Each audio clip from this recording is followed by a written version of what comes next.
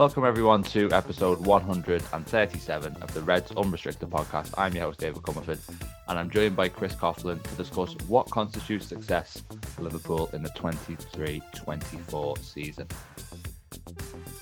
This podcast is part of the Big Heads Media Podcast Network. Go to bigheadsmedia.com for more great podcasts. So Chris, I want to start the podcast today by revisiting a poll I ran on my Twitter account at the end of May. And essentially, I put out a scenario for Liverpool fans. I said, if this was the outcome next season, would you take it if you were offered it right now? So it was fourth place in the Premier League, winning the Europa League, which obviously Liverpool are in the first time since Klopp's first season, and winning the Carabao Cup, which again Liverpool won a couple of years ago. And surprisingly, consider a lot of my polls sort of don't really take off. This one got 1,421. Very nice. I know, and a few handy retweets in there. And in fact, before I put it to you, do you want to guess what the split of yes and no was on that? I'm pretty sure I voted on this. Let's see. I think it'll be quite hefty. I'm going to say 70-30 in the Europa League option. Well, it was very obviously the Europa League winners option did win, but it was only 60% as opposed to 70. Okay. But I mean, still sort of quite a healthy margin. I mean, I don't know off the top of my head exactly how many votes that is out of the 1,400, but yeah, so 60-40 in favour of that. I actually would have voted no, but before I explain why, I'd like to hear your reasoning, Chris, for why you think that would be a successful season, why you'd take that if you were offered it right now. So I'd take it because it means trophies and a route into the Champions League. That's the most simple way that I can put it. Because you look at, for example, the scenes that, I know it was the Conference League, but the scenes that West Ham had, for example. And Newcastle are in the Champions League for the first time in the best part of 20 years. There's no such parade over there. There's a sense of achievement, but there's no mad party or anything like that on the streets and things like that. And you just see what Liverpool can create in the city centre and throughout the city region, and best part of three quarters of a million people. And just, as I've said, the sense of achievement overall. And even when it was the FA Cup and the Carabao Cup, and so many people packed the streets as well, over 500,000. I'd take that option because, to be honest with you, I know you said, so you say fourth and the Europa League. Fourth, the Europa League and the Carabao Cup as well. To be honest with you, and this might sound controversial for a lot of people, sixth in the Europa League, even kind of thing, and that I know that wouldn't feel good in the league phase kind of thing, but ultimately you're talking about the treasure of the Champions League being attainable one way or another. And I know finishing outside, because I think fifth next year can get you into the Champions League depending on coefficients. Yeah. So I know it kind of lends it all to one big final in Dublin, but I know we'd all rather have Champions League kind of signed, sealed, and delivered by then. Yeah. But one way or another, the most simple way that I can constitute success for Liverpool next season is getting into the Champions League, whether that means winning a trophy or whether that means finishing in the top 4 or 5. See, it's interesting that you say that, because I just think it's it shows a little bit of a change in mentality as a result of not qualifying for the Champions League. Is that going to be what most Liverpool fans say is the main priority next season to get? I don't want to finish sixth, by the way. Of course, yeah, of course. Because like you say, that would be a very difficult league season to endure. I mean, we finished fifth last season, and we know how tough that was.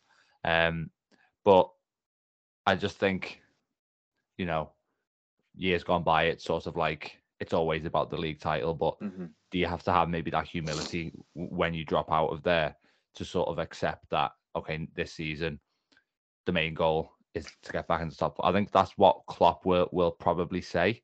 In the sort of, I mean, he says it every year to a degree, and that's the first goal, but maybe that is sort of the main goal this year as opposed to winning the league. Well, you look at Salah's tweet at the end of the season as well, and how gutted he was just merely at the fact of missing out on the Champions League. So I think that in itself creates the motivation next season that one way or another, getting back into the Champions League is the priority, I think. Whatever comes with that comes with it, but I think getting into the Champions League has to be the priority. Yeah, definitely. And I think we'll maybe see this summer as well a kind of illustration of just how valuable it is in terms of obviously the financial side of things. So the reason I said no to that, I mean, I can't vote in my own poll, but the reason I would have said no to that is because I think that, and this was, like I say, at the end of May, so a couple of weeks have passed now. I think that with a perfect transfer window, Liverpool can compete for the title. And my main goal between now and 2026, which could be the end of Jurgen Klopp's tenure, is to just win one more Premier League and be able to celebrate it properly. I mean, obviously, you know, I think there's a little bit of a score to settle Champions League wise. It'd be a shame if Klopp left having only won 1 out of 3 finals. But the main thing I think I want from his tenure to make it feel truly complete is that sort of proper Premier League celebration. So I'm kind of looking at it through that lens, but I also don't think it's sort of that unrealistic that Liverpool can get back to that level. Like I say, with the right transfers. But where would you sort of land on that, Chris? Because, you know, obviously Liverpool are a long way back. Maybe I am being a little bit naive to think that they can bridge that huge gap to the top. I've been thinking about this quite a lot recently as well. I thought it was a very promising start to the window with McAllister coming in. I would have liked. I'm not going to pretend I'm a Kefren Turam expert, but I would have liked him through the door by now. You can understand he's playing hard to get because he's their prized asset. So why wouldn't they play hard to get? But I would have liked him in by now. Certainly ahead of the under 21 Euros, I would have liked him in. I just look at City, and I don't want to make this all about Manchester City, but they are the team that you have to look to, aren't they? Yeah. I just look at the effort it would go to go replacing them, or to go competing with them. For example, if Kovacic looks all but in, so he'd replace the Okay Gundogan role. You'd feel. I think Gundogan is better at the goal scoring side of things and more impactful in that kind of area. But Kovacic is, of course, a wonderful player in his own right. If they get Gvardiol, then I don't really know. If they get Gvardiol, that could be that could be another 3 or 4 in a row, really, in terms of just having that solid core of the best defensive assets. Most of the younger best defensive assets around, because I'm putting Konate up there as one of the best young centre backs around, and I truly believe that. I think we all do. But the way that if they get Gvardiol, it kind of drains the rest of the opposition. Yeah. Because of as well as the fee that it would take to get a player of Josko Gvardiol's quality. And I look at Liverpool and I just think about bridging that gap because, of course, we're talking about Mickey van der Ven as well, and he's a bit of an unknown quantity. A lot of people seem to like him. Rapid from that viral clip that we've all seen against Union Berlin, clearing it off the line. But again, untapped quality as opposed to Josko Gvardiol, who we've already seen have a fantastic World Cup. And there's no shame in getting absolutely ruined by Lionel Messi, by the way. That's happened to much better players than Gvardiol. Much more experienced players than Gvardiol. So we've talked about the bridge to gap. I think there isn't such a bridge in terms of Newcastle and Manchester United. Liverpool in another world could easily have finished above them both this season. Arsenal, in the head-to-head games, Liverpool showed again. In certain aspects, they're better than Arsenal. Yeah. But Arsenal just had Arsenal had the more consistent season, and I'm not going to sit here and say Liverpool should have finished above Arsenal because it was far too big a bigger gap to be able to say that. But in the head-to-head stakes, clearly the quality was there from Liverpool to be able to beat Arsenal. And over the course of a season, it would not surprise me next season Liverpool finished above Arsenal again. Although Declan Rice maybe would have a say in that. But I suppose that's where we're coming at with the transfers, isn't it? Yeah. Because it feels like after such a kind of strong start, I think we're kind of feeling. Do you think it's right in saying it feels like yet again our hands are tied behind our backs a little bit? Well, I mean, I take your point that there has been a bit of a lull since McAllister came through the door, but I also think we've got to sort of cut Liverpool a bit of slack in the sense that, you know, the transfer window only opened officially on Wednesday. I mean, how many clubs have sort of, you know, in an ideal world, you do get everyone through the door before the start of pre-season. Obviously, this under 21 Euros is a factor too, in terms of causing delays. But, you know, how many clubs have been able to get sort of two, you know, top talents through the door already? I mean, most clubs might have sort of done one deal. A lot of clubs haven't done anything. I want to come on to the transfer targets in a bit more depth in a second. It's interesting you made the point about Man City, because I had it sort of noted down here about how they raised the bar basically in terms of what Liverpool need to do this summer. Because the example I think back to is, you know, when Chelsea won the league in 14-15 under, was that Mourinho that season? Yeah. And then the year after, I think they finished 10th or something like that. And then Conte comes in and they win the league again with something like 93 points. And I'm like, there is a precedent in the Premier League for sort of quite massive turnarounds, huge point swings. But I suppose that kind of that era is slightly different to this one in the sense that Man City on there, you know, probably at this point, I would say kind of the greatest sort of Premier League team, really, this Man City side, of it, given what they've achieved. And we know that they've got kind of a level of resources that separates them too. So it is basically perfection that's required, not just on the pitch, but also in the transfer market. So I think that's a huge point with this. And yeah, I also had new rivals noted down because, like you say, Arsenal are in there. Newcastle are in there as well. I mean, there's talk about Newcastle getting Nicolo Barella, which would be one of the biggest sort of statement signings, I think, in Premier League history, to be honest. And obviously Man United too. And again, like you say, not sort of, I don't think they were hugely convincing last season, but obviously they were better than Liverpool and they probably will sort of spend quite a bit of money, depending on what happens. Obviously, you know, how much the takeover situation affects it, I don't know. But obviously it's not just kind of City that we have to worry about too. It's whether we can kind of climb above those teams who are hugely ambitious in their own right as well. You mentioned the perfection side of things. If you think back to the first game of last season and the draw against Fulham, how did you feel after that? Because if we talk about perfection, it kind of felt straight away there was like 2 points lost kind of thing, even though Liverpool didn't actually have the lead at any point. It still felt like points dropped. And that's what City have done mentally. Because even when Arsenal had an 8-point lead last year, I think most of the bookies still had City as favourites because they knew if Arsenal slipped once, City would be on their tails. And I think when you look back at it, Arsenal just kind of, I don't think they could cope with almost the idea of City in a way, in the sense that they knew City, based on precedent, were going to go on a insane winning run to end the season, where they just sort of, they just find this extra level that Arsenal don't have, or certainly don't have yet. And I think, I don't know how many games they won in a row. At least 10, was it, I think? I think it was probably double figures because I know towards the end of the season they obviously had a couple of draws, I think, to end the season, but before that, they just kind of turned on the afterburners really, and Arsenal just couldn't keep up with them. So I think, you know, Liverpool don't just need, in previous years, Liverpool would have needed to get back to sort of a high 80s point standard probably to win the title, maybe a little bit less sometimes.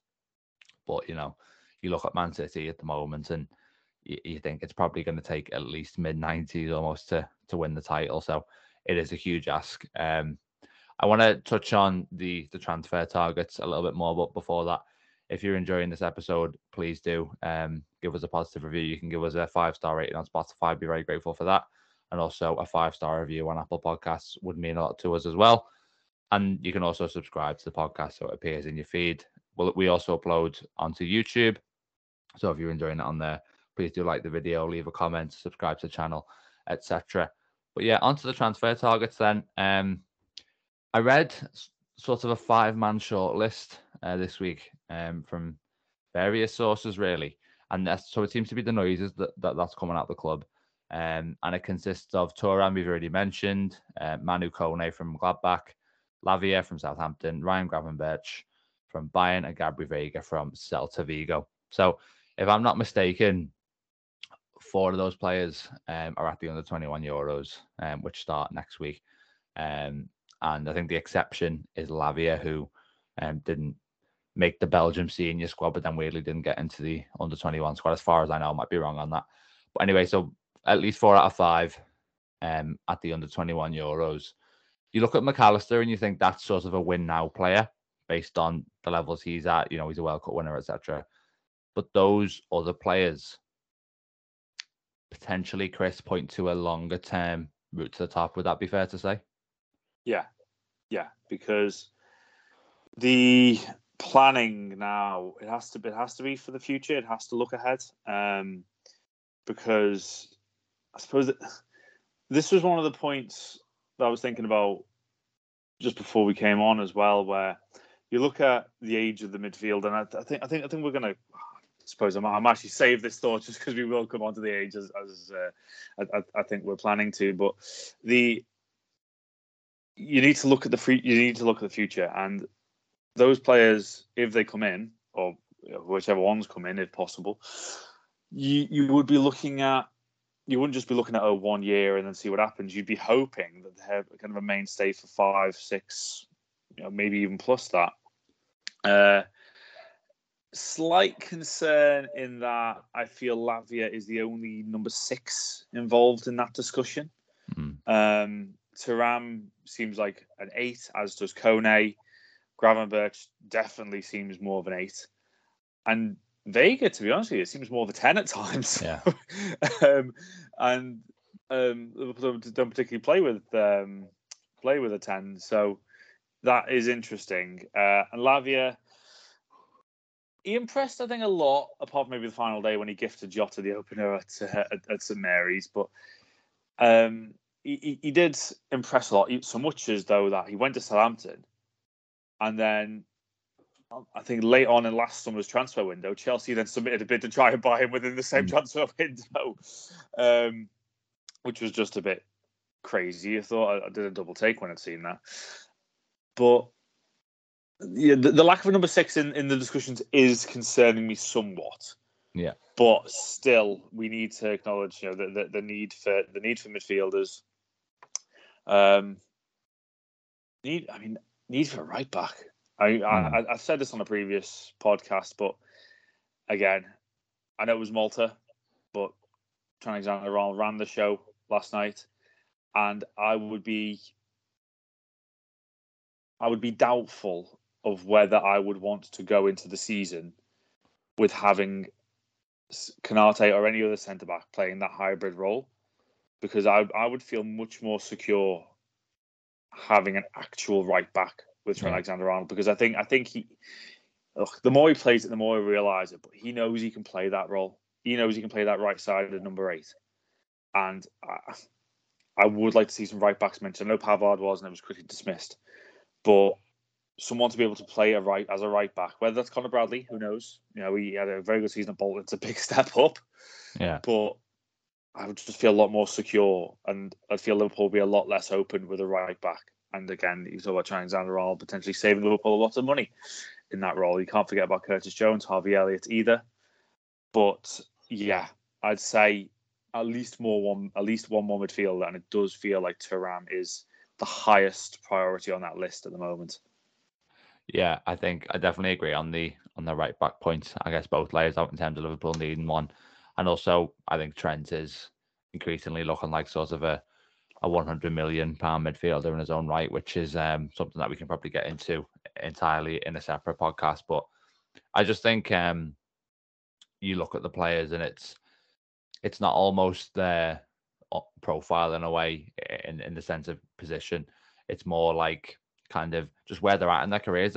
I wouldn't look at them necessarily say, I mean, there's some players there you'd argue are among the best, if not all of them, among the best kind of midfield talent in Europe. But they do feel like they're at that talent stage rather than kind of really sort of like not established stars. established, established.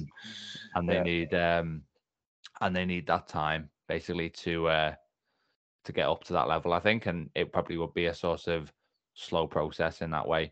You don't look at them as maybe being players, and some people say this is harsh, perhaps, who could sort of equip Liverpool to challenge Manchester City next season.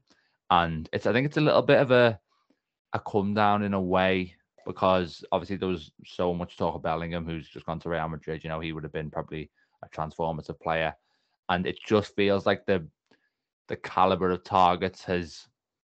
And again, no disrespect to these players at all. I'd be delighted to see a few of them sign, but it just feels like it's sort of gone down a couple of notches. You know, you had Bellingham, and then you had maybe the tier below with Barella and you could even put Barella on the Bellingham tier.